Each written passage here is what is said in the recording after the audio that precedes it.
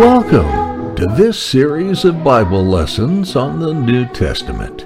In these 42 lessons, we will teach the history of the Lord Jesus as delivered to us in the four Gospels. We will start with the days that led up to Christ's humble birth in Bethlehem. We will then look at his blessed ministry, his suffering, his death, and resurrection. His humble life on earth concludes with his ascension, and after this, the blessed outpouring of the Holy Spirit. Lastly, we will teach the calling and ministry of the greatest evangelist that ever lived, Paul the Apostle. These last lessons are taught from the book of Acts and include Paul's missionary journeys. Be sure to use the lesson guide with questions and knowledge exercises presented with these lectures. We hope these lessons are a blessing to you. Thank you. In Lesson 21 of our Bible study on the life and the ministry of Christ, we wish to see Jesus anointed by Mary, which we may find in Matthew 26, verses 6 through 13, and John 12, verses 1 through 8. And then we wish to follow Jesus' triumphal entry into Jerusalem, which we may find in Mark 11, verses 1 through 18. We begin with Mary anoints Jesus, and you can find this in Mark 26, verse 6 through 13, and John 12, verses 1 through 8. It is now a week before the Passover, and Jesus is on his way to Jerusalem. He has gone through Jericho and has now arrived in Bethany. And in Bethany, he always would visit with Mary and Martha and Lazarus. This is that Lazarus whom he had raised from the dead. And when he comes to Bethany, he is invited to a supper. And that supper is in the house of Simon the leper. Now, Simon is no longer a leper, because then he could not live in the village or in the city. Oh no, the lepers had to go outside of the city because they were unclean. But this man was a leper and was healed of his leprosy. And we may believe that that is why he has made a supper and he has invited Jesus, his disciples, and Lazarus to come and to eat with him. And so we see Jesus sitting, or rather laying, at the table in the house of Simon the leper. When I say laying, we need to understand that when the Jews prepared a supper, they laid on a couch with their head towards the table and their feet away from the table. And that is also significant for this event, because while this supper is being served, then a woman enters the house, Mary, and she comes and stands behind the feet of Jesus. And look what she does. She has a little box or a little bottle full of precious ointment. And when we say precious ointment, then Judas says that it was worth 300 pence. Well, 1 pence is a day's wages. So think of it. This woman is bringing this bottle of precious ointment worth 300 pence, almost a year's wages for a laborer. And she breaks it open and she pours it out on the feet of Jesus. And then she stoops down and she wipes his feet with the hair of her head. Oh, why would she do this? That is a token of her thankfulness, of her love for Jesus. Oh, she has come to anoint Jesus without her knowing it herself for his burial. And Jesus will say this after. But here she shows her love for Jesus and her thankfulness that Jesus has forgiven her sins. Oh, then Jesus becomes precious for a sinner. But now, when the disciples see this, then Judas especially says it. He says, "What? Why this waste? She could better have sold this ointment and given that money to the poor." Now we have to understand, Judas was the treasurer for the disciples, but also Judas was a thief. And so Judas was more concerned about the money than about Jesus. And that is exactly why Jesus looks at Judas and the other disciples and he says, "This woman has done a good work because she has done this for my burial. She is already anointing my body for the burial." Her love for her Savior. And then he rebukes them and he says, "You always have the poor with you, but me you do not have with you always."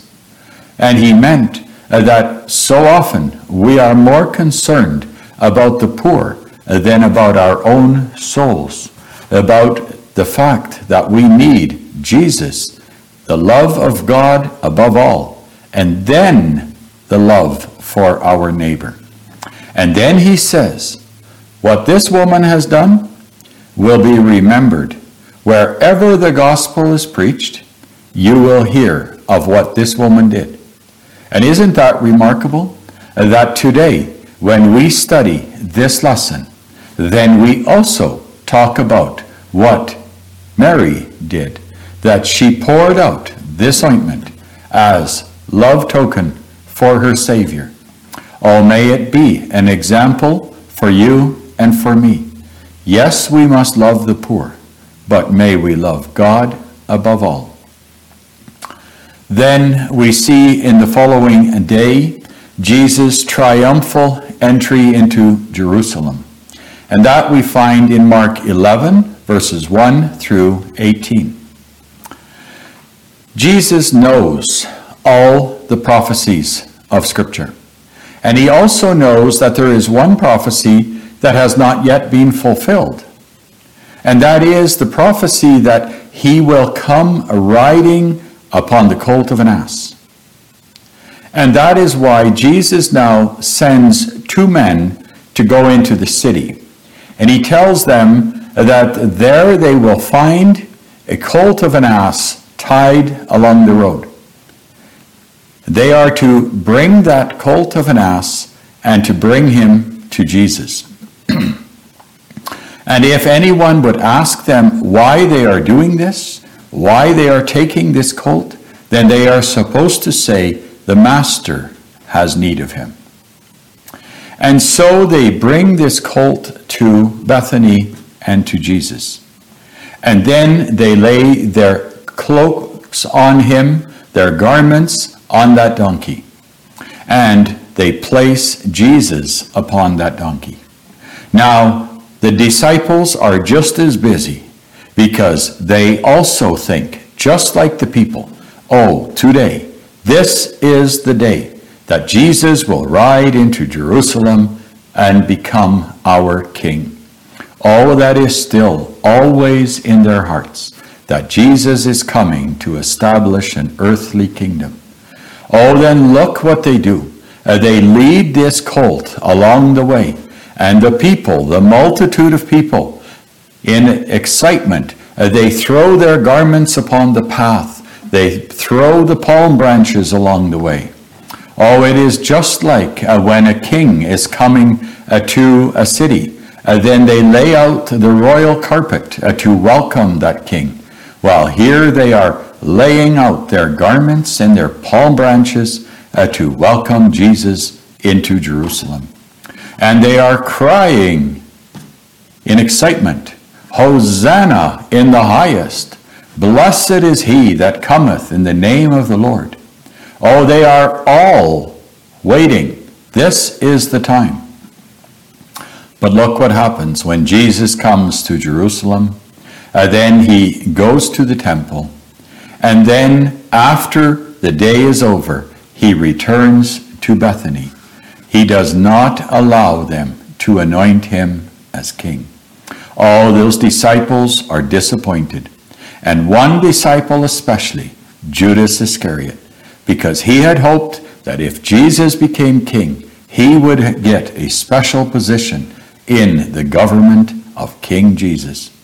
And we will see in our next lesson how that he now is filled with hatred and will betray Jesus. Oh, then the disciples go along with Jesus to Bethany, and they are disappointed. The following day, Jesus goes back to Jerusalem, and then he sees and hears that the children are crying, Hosanna, blessed is he that cometh. Oh, then the scribes, they ask him, they tell him, tell those children to be quiet. And then Jesus says, oh, if they remain quiet, then the stones will cry out. But then Jesus goes on into the temple, and there again he cleanses the temple. He drives out the animals. He turns over the money tables, and he cries out, why do you make my Father's house a den of thieves? It is written that my house is called a house of prayer. May we take it to heart. God's house, the church, that is a house of prayer. May we never make it a den of thieves. But oh, when Jesus does this, then the scribes and the chief priests, they are angry. They want to know what gives him and who gives him power to do this. Oh, Jesus turns around and he leaves Jerusalem, returning to Bethany. So we see that in the beginning of this week, they are crying, Hosanna. Well, at the end of this week, we will hear them cry, crucify him. Isn't that something? That when it comes to earthly glory, we all want to have a part. But when it comes to Jesus as the Son of God, eternally in heaven, then we do not want to have a part. Oh, may we learn to know that everything here below has no value, but to be made an inhabitant of that kingdom and to know Jesus as the King of all the earth, the King of his church, that is important. Thank you.